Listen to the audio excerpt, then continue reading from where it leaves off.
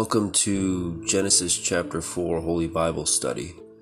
Today we're going to talk about Cain and Abel, and we're also going to talk about tithing and innocent blood, the name of the Lord, and so much more.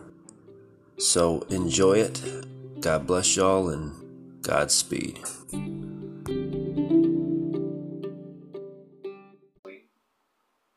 Okay, verse 1. And Adam knew Eve his wife, and she conceived, and bare Cain, and said, I have gotten a man from the Lord. Lord there being Yahweh. Okay, when it says Adam knew his wife, here the word knew in the Hebrew means that he knew her intimately. It means that he had sexual relations with her. A cross-reference of that word knew is found in the New Testament. In Matthew chapter 1, verse 25, when it's speaking of Mary and the virgin birth of Jesus, it says, Joseph knew her not till she had brought forth her firstborn son. Obviously, it doesn't mean like we would think it means today, Joseph didn't know her. Come on, of course Joseph knew her. What it means is that he did not have sexual relations with her until she brought forth Jesus, gave birth to Jesus. So that is our scriptural proof for the virgin birth. And verse 2, and she again bare his brother Abel, and Abel was a keeper of sheep, but Cain was a tiller of the ground. So we find here that Abel was a shepherd, and Cain was a farmer. And verse 3, in the process of time it came to pass that Cain brought of the fruit of the ground an offering unto the Lord, and Abel he also brought of the firstlings of his flock, and of the fat thereof. And the Lord had respect unto Abel and to his offering, but unto Cain and to his offering God did not have respect. And Cain was very wroth, meaning very angry, and his countenance fell. Okay, I'm going to jump into my notes here. So Cain brought an offering. Abel brought of the firstlings of his flock. So Cain brought something to God only because his father Adam had commanded him and Abel that they ought to do so. And so Cain basically gave what he felt like giving. He didn't really go above and beyond. He just gave whatever he could give just to tell his dad he gave. Meanwhile, Abel brought the best, the firstlings of his flock unto the Lord. So he not only gave an offering as his father had commanded him to do, but he gave God the best that he could. So you could say that he went above and beyond in giving to the Lord. Now, this real quick brings me to the subject of tithing. I'm going to try and make this teaching as quick as possible, but it is going to be a big teaching. God commands us all, Jews and Christians alike, to give 10% of our income or increase in thanksgiving to him for his provision. And as an act of faith, that he alone is our provider, and that we trust that he will continue to provide for all that we need. Now, every believer should honor our loving Father in heaven by giving back to him at least a tenth of what he has provided for us. At least. Now, you are not required to give more, but there should also be no excuse for you to give less. Now, if you can afford to give more, do not be slack in giving back to the Lord, because be sure that he'll multiply it back to you threefold, sevenfold, tenfold, even 100-fold. Those are his promises in his word. Now, for those such as Christians today who say, oh, those are old Jewish laws of tithing and we don't have to do that, I'm going to give you about 25 pieces of scripture here that speak of God's blessings that will come upon our lives when we tithe. Not just Old Testament, but also New Testament. So yes, Christians, I believe, are commanded to give back to God and to tithe. So I want to prove that it is a duty of both Jews and Christians alike to tithe to charity, and whether that charity be giving to the poor and the needy, or to those preaching the gospel, or to supporting God's chosen nation of Israel. However you choose to tithe and give charitably of the money God has blessed you with, in turn, you're giving back to him. And Scripture says you're honoring him. Now, I'm not going to read every verse because, like I said, there's over 20 of them. So I'm just going to list them for you. You can write them down, and you can go back and check all these verses out in the Holy Bible for yourself and see how powerful tithing to God is. We have in Genesis chapter 14, verse 20, and chapter 28, verse 22. Leviticus chapter 27, 30. Deuteronomy 8, 17 and 18. 14, 22.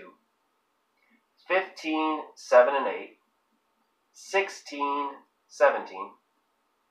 And then we have Proverbs. There's a bunch in there too. 3, 9 and 10. 11, 24 and 25. 14, 31. 19, 17. 21, 13. 22, 9. 28, 27. There's a few in Psalms that I could find. 37, 26.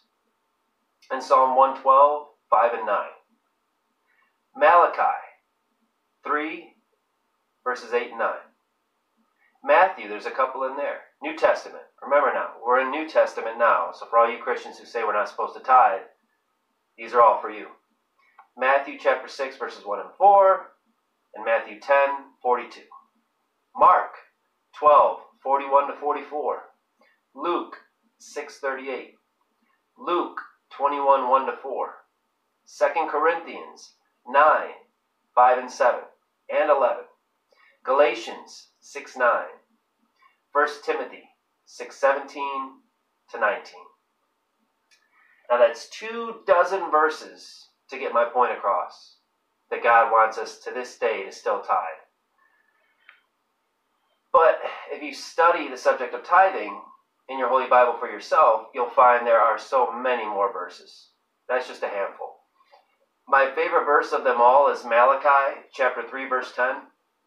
And if you can actually hear this verse, hear with your ears, listen to this verse, and still not be inspired and want in your heart to give back to God, then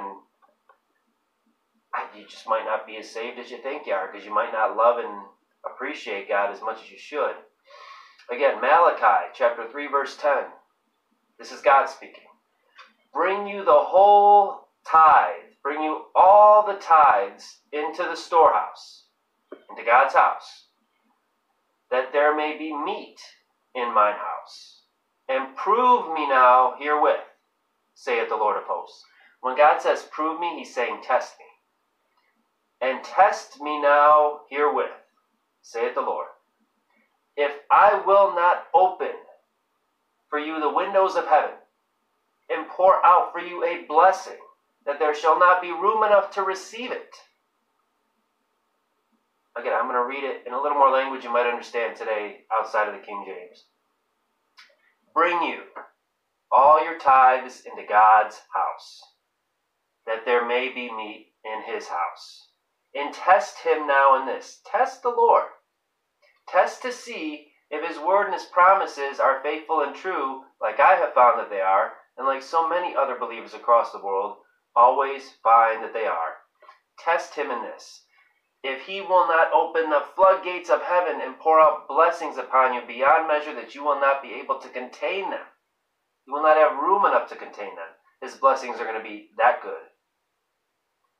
If you tithe to him faithfully. All he's asking is 10%.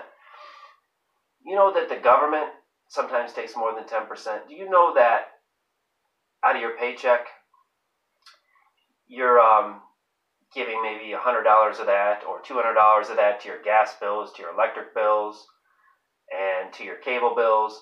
So God's saying, when you get paid, give me a tenth, just a little chunk of that paycheck, just to say thank you, God, for providing this paycheck for me. Meanwhile, everybody else of the world is taking about half to 70% of that paycheck.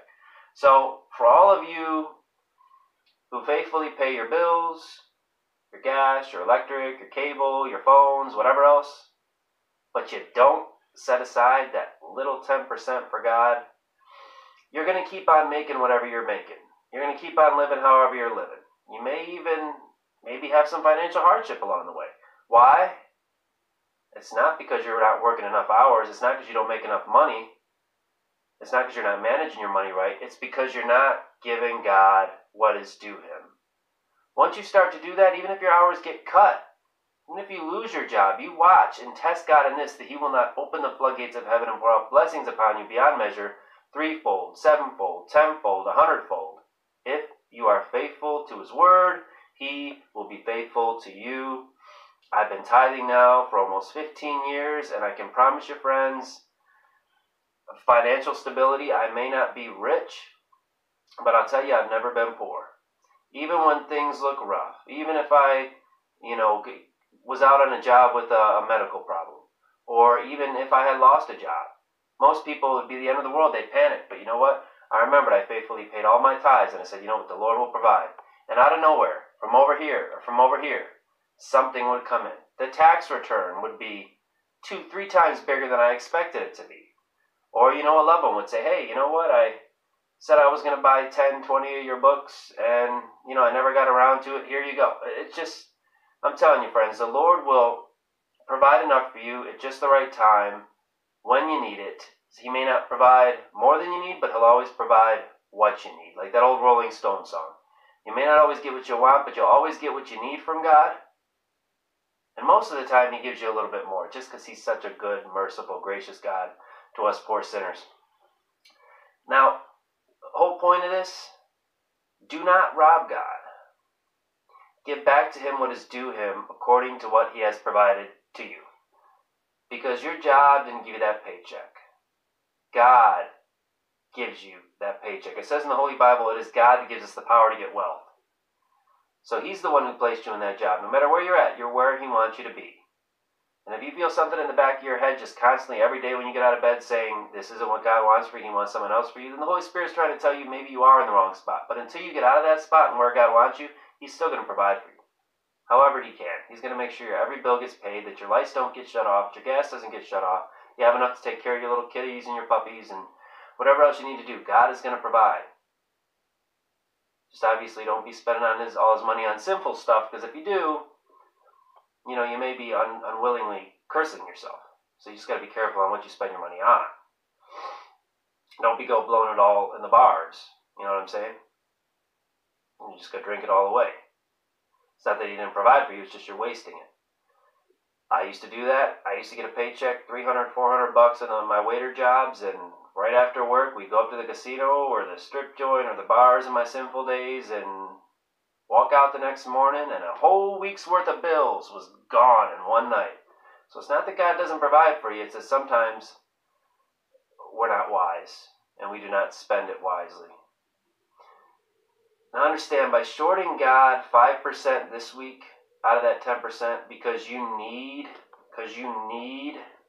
to buy that new TV or that new phone or that pair of shoes or any other earthly desires you may have, don't be surprised when your paycheck next week gets a little smaller, or in the near future. Maybe the government takes a little bit more than you are used to in the taxes.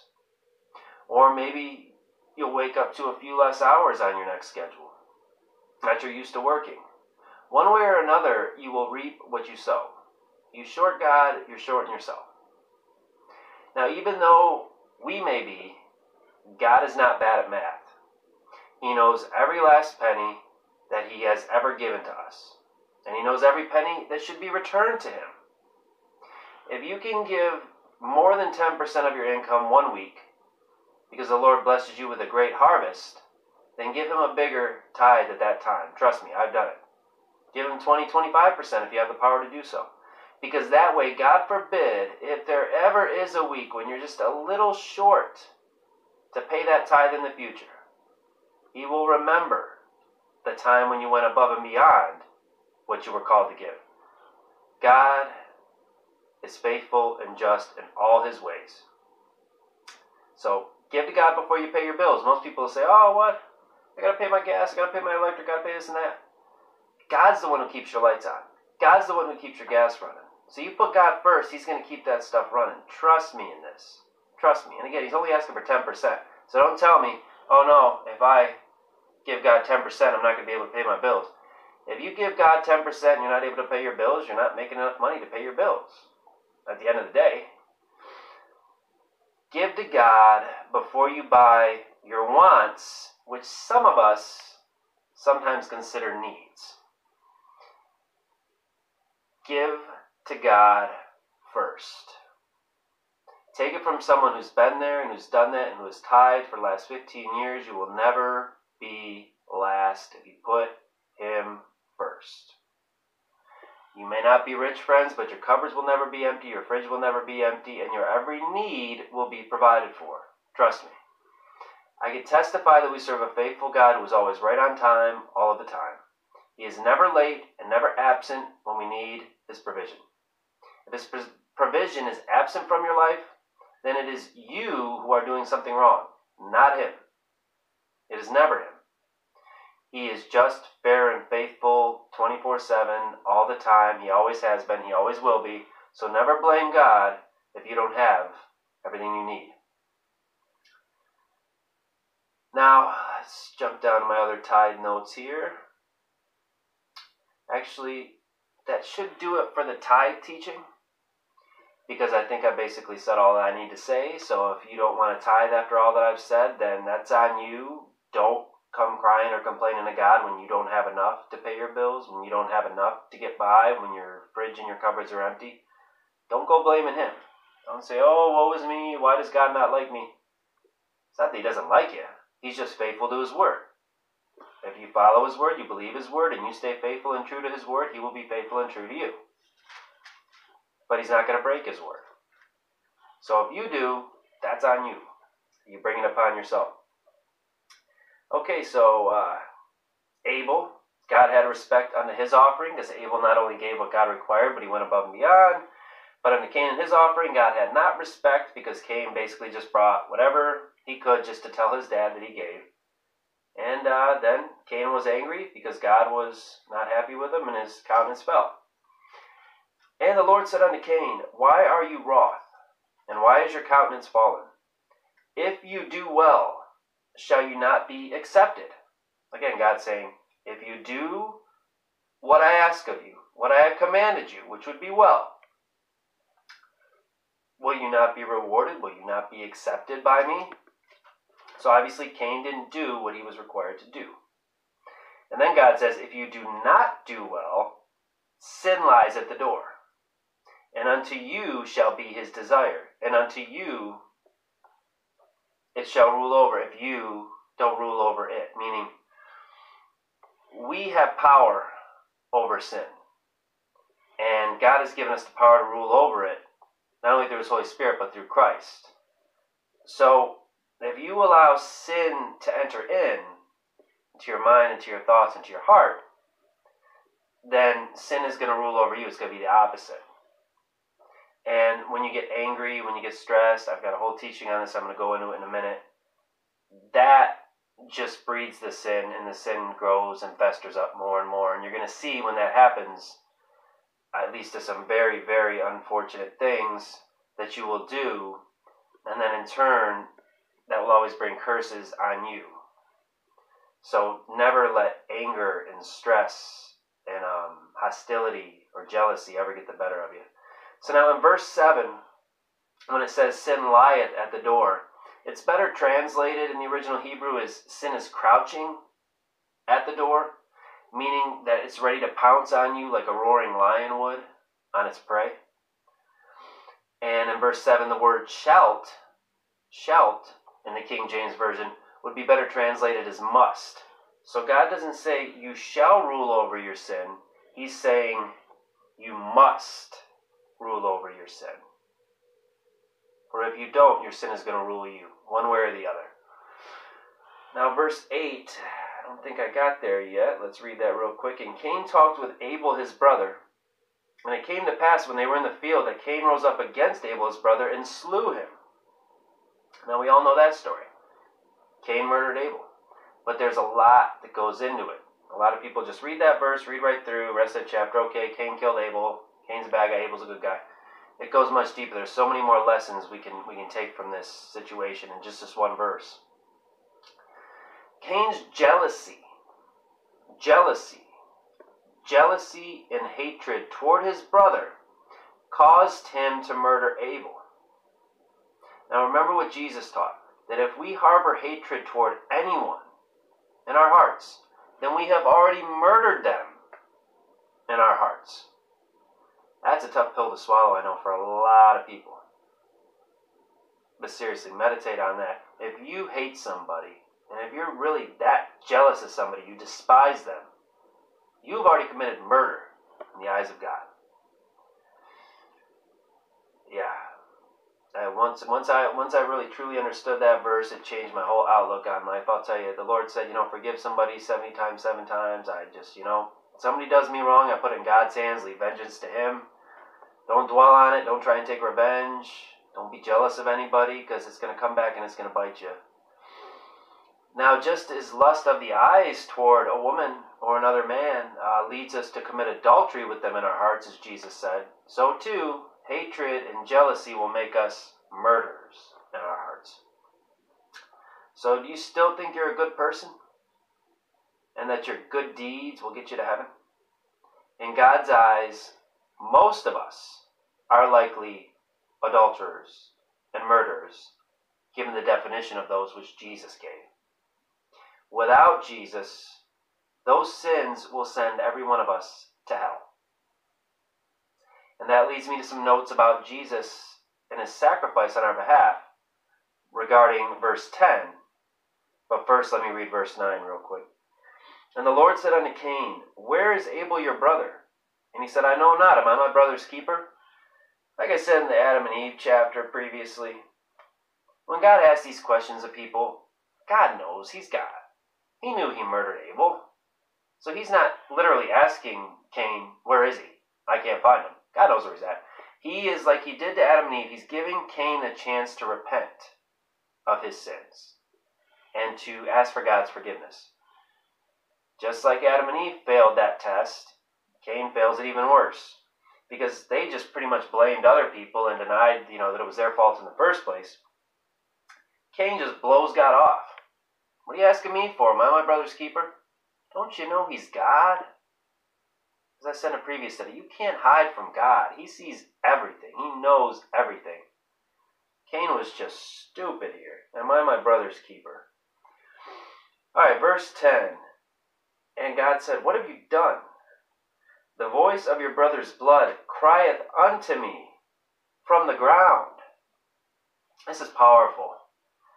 Get it? The innocent blood cries from the ground unto God. From this I've derived 2 lessons which I want to teach you, and you'll be wise to learn. If the blood of Abel cried out unto God, how much more does the blood of His only begotten Son, our Lord Jesus Christ, not cry out eternally and exceedingly louder than that of Abel for us on our behalf? How much more does the blood of Jesus Christ not cry out to God than the blood of Abel ever did? That is why when we are washed and covered in the blood of the Lamb of God, Christ Jesus, our Father in heaven feels an undying love for us, which leads Him to shower us with His grace, His compassion, His faithfulness, and His everlasting mercy. But only when we are covered and washed in that sinless blood which crieth out to Him. Lesson number 2 is that all innocent blood that is shed on the earth cries out to the Lord, i.e., abortion. Abortion is murder. And the blood of every unborn baby is crying out to God as we speak. I think it's over close to 70 million right now babies have been aborted since Roe v. Wade. And Planned Parenthood has murdered, I believe, 8 million of those alone in something like just the past decade. Think of all the judgment God should have brought on us already, or should be bringing on our nation right now. So when people complain, oh, why does God allow this disaster to happen or that disaster to happen? Or why is God such a mean God? He's not a mean God, He's a just God. He said, innocent blood will cry out to me and I have to take vengeance. How long has He been sitting on His hands saying, man, I want to give these people a chance to repent, but how much longer can my hands be polluted with this this blood before I go down and take my vengeance. His patience is wearing thin, friends, and you want to be on the right side of the fence. So get to know Jesus today before his wrath comes down, before his judgments come down. And just like he did with the Israelites in Egypt, he will pass over your home and your family when he does judge this nation. But I'm telling you, it doesn't matter who's in office, whether it's a Democrat or a Republican. I mean, Democrats, in my opinion, lately are going to bring a lot more judgment on this nation than a Republican probably would. Either way, it doesn't matter who the president is. If we continue to allow babies to be slaughtered wholesale, it don't matter who's in office. It don't matter what political party has power. God's judgment is going to come down, and it's going to come down hard. So be very careful, friends, in your life in supporting baby-killing abortion peddlers like Planned Parenthood, or supporting left-wing Democrats who advocate for abortion. Some of them these days are even advocating for infanticide, which is after the baby is already born. And they decide whether or not the mother wants it, and then they kill it on the table. It's just disgusting, friends. It's sick. And, again, it's just provoking the Lord. Provoking him, poking him day after day. And eventually you keep poking somebody and prodding them, they're going to hit back. And God hits back much harder than anyone or anything you've ever seen or ever known. So America needs to repent and just do away with the sin of abortion once and for all. There are other ways. There's adoption. Unless it's saving the life of a mother, it should never, ever be an option, ever. And saving the life of a mother, that occurs in 1% of all abortions. 1%. So the other 99% are not done to save the life of the mother. And I write a big chapter about that in my first book, The Signs of Our Times. So if you want to read what the Holy Bible says about abortion, I give you all the verses in there, and I give you all the statistics of just how gross and abominable Planned Parenthood is, and how they're just murdering babies wholesale. So God forgive them. God lead them to repentance and to shut down. God forgive you if you're a Christian or a Jew voting politicians who support infanticide openly into office, or who are saying that it's a woman's right to murder her body, and her body comes before her baby, which is innocent blood. But be very careful, friends. It cries out to God. And verse 11, and God said to Cain, and now are you cursed from the earth, which has opened up her mouth to receive your brother's blood from your hand. When you till the ground, it shall not henceforth yield unto you her strength. A fugitive and a vagabond shall you be in the earth. And Cain said unto the Lord, my punishment is greater than I can bear. Behold, you have driven me out this day from the face of the earth, and from your face shall I be hid, and I shall be a fugitive and vagabond in the earth. And it shall come to pass that everyone that finds me shall slay me. Okay, real quick, I want to hit on verse 14, when he said, you have driven me out this day from the face of the earth. He's saying, everyone that finds me shall kill me. When he says, from your face I shall be hid, remember that verse going forward, that line going forward, as I believe it's going to tie in with verse 16. From your face I shall be hid. Remember that. Now, when he said, everyone that finds me, the question arises, everyone? How many people are on the earth at this time? Now, from just reading the scripture, wouldn't it just be Adam, Eve, and Cain? Now that Abel's dead, you'd think just 3 of them. But the scripture interprets the scripture. So if you ever have questions, you go and you look through the previous chapter, the future chapter. You can go into future books of the Bible. They sometimes explain what wasn't explained back here. The Bible interprets the Bible. While God chose to highlight the births of Cain and Abel here in chapter 4, because of what happened between them, that incident, the murder, it doesn't mean that Adam and Eve hadn't already produced other children at this time. Some theologians and biblical scholars believe that there could have been other sons and daughters of Adam and Eve on the earth by the time that we get to chapter 4, before Abel and Cain are even born. Now I have scriptural proofs for that. Drop down to verse 17. All right. And Cain knew his wife. Where did he get a wife from? Did we read anything about any woman's name in here about God saying, here's your wife? No, God didn't put it in there. He just didn't feel that putting the lineages in this chapter was that important. There wasn't too much in their lives that we're going to factor into his big story. The big story, eternal story of salvation of since Adam and Eve, God has always wanted to reconcile the human race to himself, and that all builds up, pointing to Jesus. Jesus comes, dies on the cross, resurrected from the dead, we're given new life. And obviously, Revelation is where the final judgment happens. Did you believe? Did you not believe? Jesus comes back to save Israel and the Jews from being destroyed. So, just this lineage here, God felt they did not need to be mentioned. Just as far as remembrance-wise goes, it really wouldn't do us any good for our faith, really, to remember what they did. Obviously, they didn't do much. I'm not saying they did bad, they just didn't do much and not enough to get mentioned here. And his wife surely wasn't Eve. So for anybody to say, oh, well, maybe he was just sleeping with his mom. God is against incest, we're going to find going forward. He's going to say, you shall not sleep with your mother, or your father, or your aunt, or your uncle, or your brother, your sister, or your cousin. Don't do it. So it's not incest going on here. And Eve was the only woman mentioned thus far. Because Cain, if you notice by verse 17, he was already banished from the land of his parents. So he wasn't anywhere near Eve. So his wife is obviously someone new. God's word is clear that at least one daughter was born to Eve. But given that Cain is fearful of being slain by other human beings, we can conclude that she had given birth to many other children at this time. Because Cain says, everyone that finds me. Everyone, what is his wife going to find him and slay him? Are Adam and Eve going to find him and slay him? That's not possible because he left Adam and Eve. So there has to be other people right now on the earth. And this just goes to show the great mercy of God and his desire for all men to come to repentance.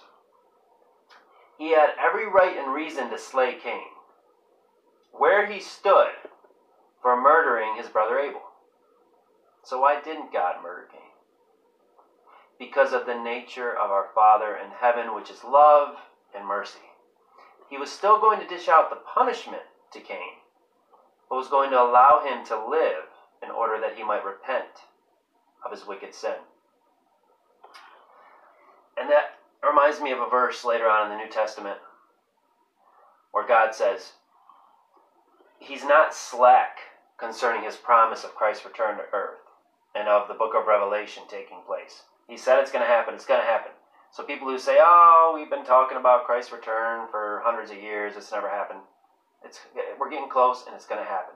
But God's not slack in his promise. He's not breaking his promise for all of this to happen in the future. That verse says, God is not slack in keeping his promise, but he is patient in order that he might give all men a chance to repent and come to knowledge of the truth. So for every poor sinner and atheist out there that is mocking God every day of their lives, living like hellions, believe it or not, God has not brought the end of the world, the Armageddon judgments upon the earth yet because of you. Even though most of us think he's going to bring it because of you, you might not be a recipient of that judgment. If, while today is still today, you say, you know what? He's that merciful. He'll forgive me of anything I've ever done if I just repent and come to him through his Son. What in the world am I waiting for? Because he is patient and waiting for you to come to him. That's why his judgment isn't coming down. That's why Armageddon isn't breaking out all around us right now. The 7-year tribulation is not happening right now because of you. The poor sinner who's watching this, who wonders why they don't know God, this is it. It's your opportunity. Come to him right now. Say, Jesus, Jesus, thank you for dying for my sins. Every sin I've ever committed, as I said earlier in this study. He throws your sins into the depths of the sea, the bottom of the ocean, to be remembered no more. If he forgets your sins, why would you remember them? So today, put all your sins behind you. Start fresh, clean slate, saying, Jesus, wash me, cleanse me in your precious, sinless, holy blood. Maketh me a child of God for the sake of your sacrifice on Calvary's cross, and reconcile me unto that loving, merciful, gracious Father in heaven, Yahweh, tonight. That way I know that in that day in the near future, when his just judgment finally does come down on an earth that is defiling his law, that is breaking his commandments, that is mocking him day and night, that way I know I can be raptured before that happens, or I can be kept safe through it. But I believe we're going to be raptured before that happens, so don't you worry. If you come to Christ tonight, if you say, Jesus, come into my heart, be my Savior, be my Lord, save me. In your holy name I pray, Jesus, you're saved. You're saved. If you speak it with your lips and you believe it with your heart, my friends, you are saved.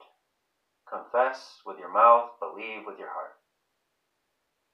And you just became a Christian. Now, it's your job to make sure you stay a Christian by getting in this book, reading this book, studying this book, getting closer to God, living for him, putting your old sins behind you. Because again, clean slate, you start fresh tonight.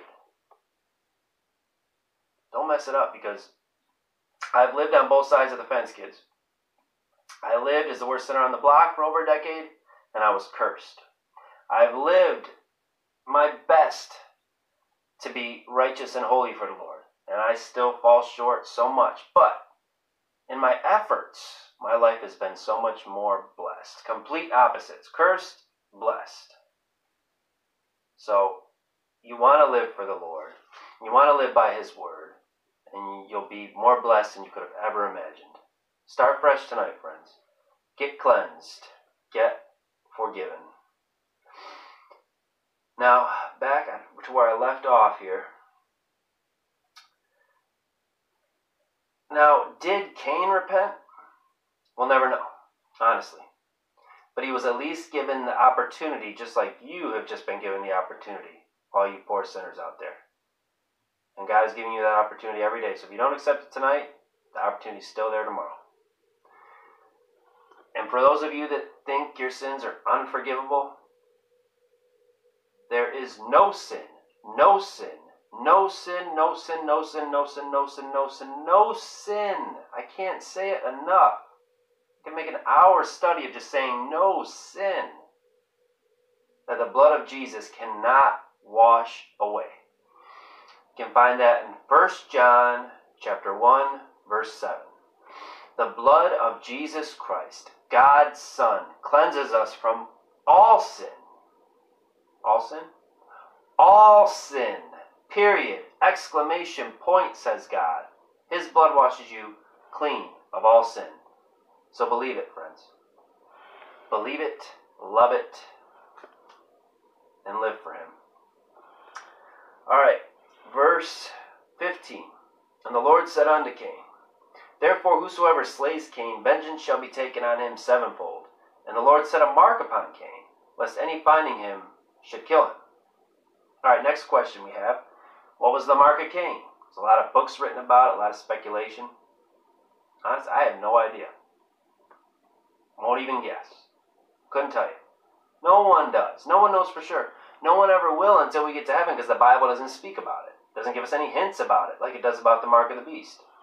So unless some archaeological discovery is made in the near future, we're never going to know what the mark of Cain was. So don't believe the speculation and fantastical books out there or documentaries, because they're all just that. They're speculation, which is useless.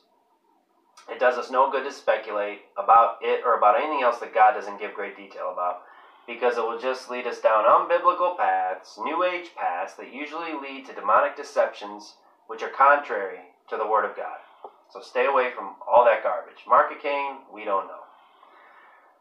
All right, verse 16. And Cain went out from the presence of the Lord and dwelt in the land of Nod on the east of Eden. Now, to me, I've never really heard any other theologian or Bible teacher teach on this. And it's because, obviously the King James Version, which was in the original Hebrew, is translated into our English now. So, obviously the original word isn't exactly what it is in our English, but I've always just found it very interesting. And I mention it anytime I study, chapter 4 of Genesis publicly, whether on audio or video. Get it. Cain went out from the presence of the Lord, so he left God's presence, and dwelt in the land of Nod. Does anybody else just nod? Nod. What do you think of when you hear that? To me, first time I read it, to me it symbolizes no God. Nod, no God. Because it just says he was taken from God's presence. So he's being sent to a place where there is no God. So obviously that's probably not what nod means. I don't know if that's what it's translated as. I've never really looked it up. But to me, it's symbolic. It's a nice thing to think about that, nod meant no God. He was separated from the Lord. Verse 17, and Cain knew his wife, and she conceived and bare Enoch. And he builded a city and called the name of the city after his son, Enoch.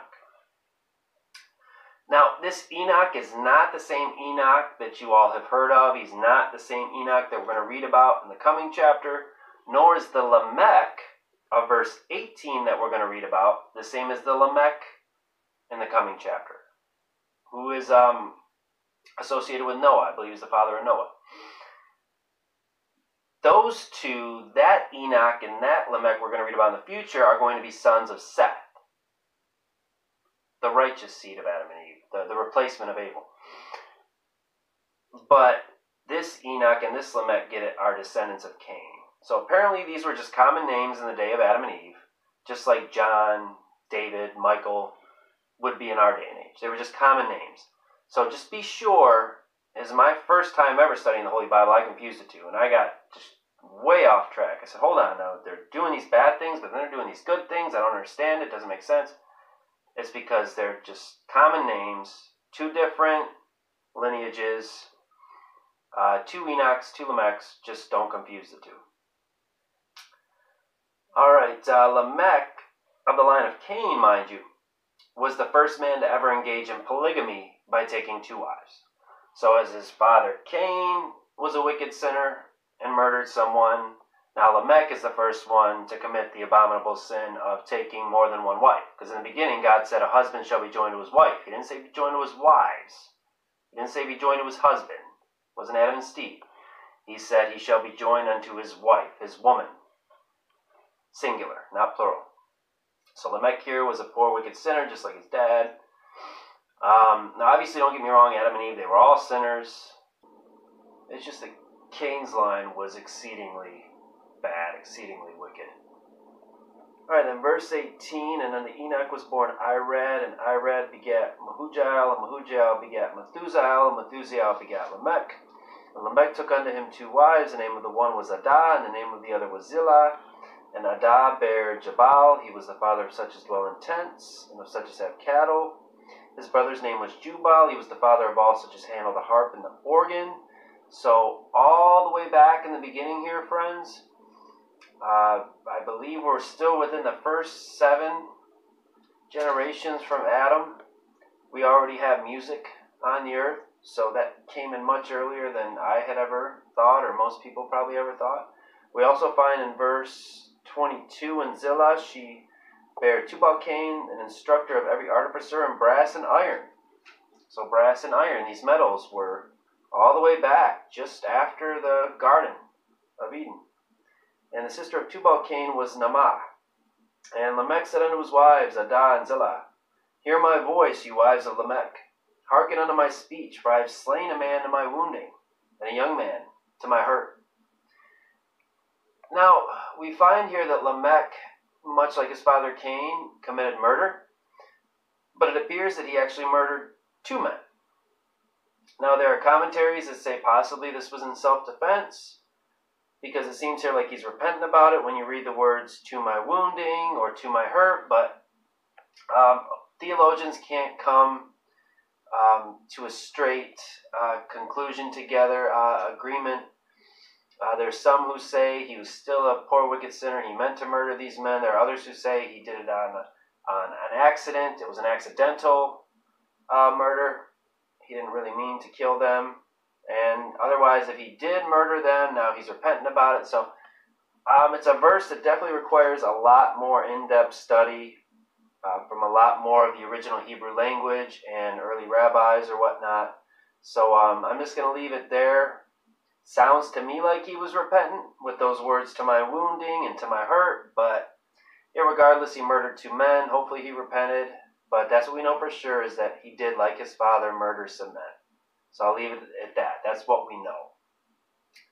Verse 24, "If Cain shall be avenged sevenfold, truly Mech 70 and sevenfold."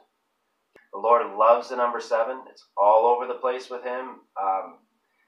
You'd be hard-pressed to go through 5 to 10 pages without finding the number 7 mentioned. It's mentioned more so than any other number in the Holy Bible. The book of Revelation, it's all over the place. I actually had to make mention of the use of the number 7 in the book of Revelation just because God uses it so much. The 7 trumpets, the 7 seals, the 7 plagues, the 7 vials, the 7 angels, the 7 churches. 7 lampstands. Sevens are everywhere in the book of Revelation.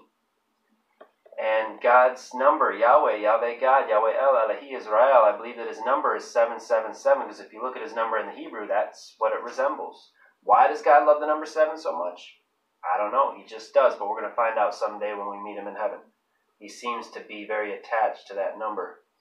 "And Adam knew his wife again, and she bare a son, and called his name Seth. For God, said she, has appointed me another seed instead of Abel, whom Cain slew. And to Seth, to him also there was born a son, and he called his name Enos. Then began men to call upon the name of the Lord." So, Seth apparently means appointed, since she said, "God has appointed me another seed in place of Abel." So Seth is going to be the leader of that new righteous line, whereas Cain is the leader of the wicked line. And so we know now that there's going to be 2 distinct lines that descend from Adam and Eve, a godly line and a wicked line. Seth's line, the godly line, is going to be whom Noah, Abraham, Isaac, Jacob, otherwise known as Israel, and the Lord Jesus Christ are all going to descend from, Seth. Whereas Cain's line, the wicked line, is going to be wiped out very quickly in just 2 chapters in the flood of Noah. Cain's line is going to be wiped out off the face of the earth.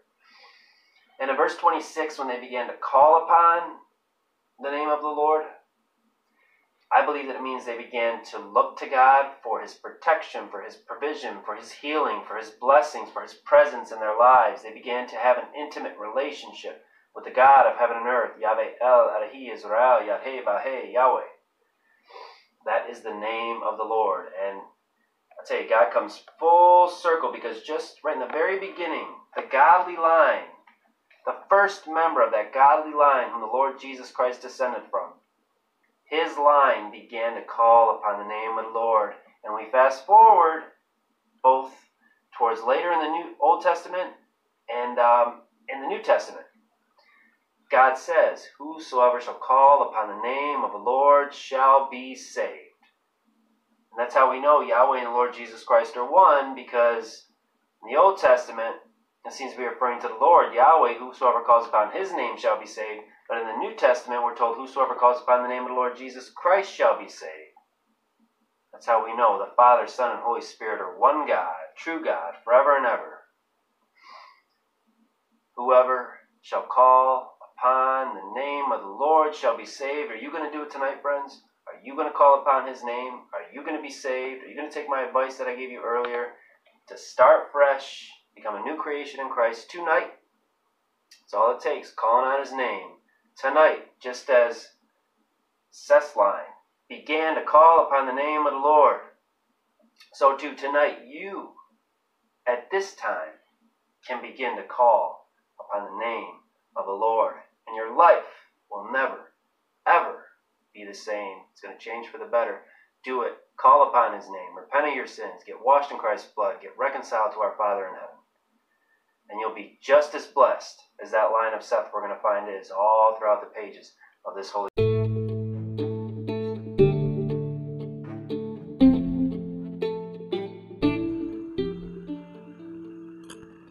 That'll do it for this study. Next week, we're going to do Genesis chapter 5. We're going to focus on Enoch, and we're going to talk about the very first rapture event in human history. So don't miss it, friends. Tune in next time. God bless y'all.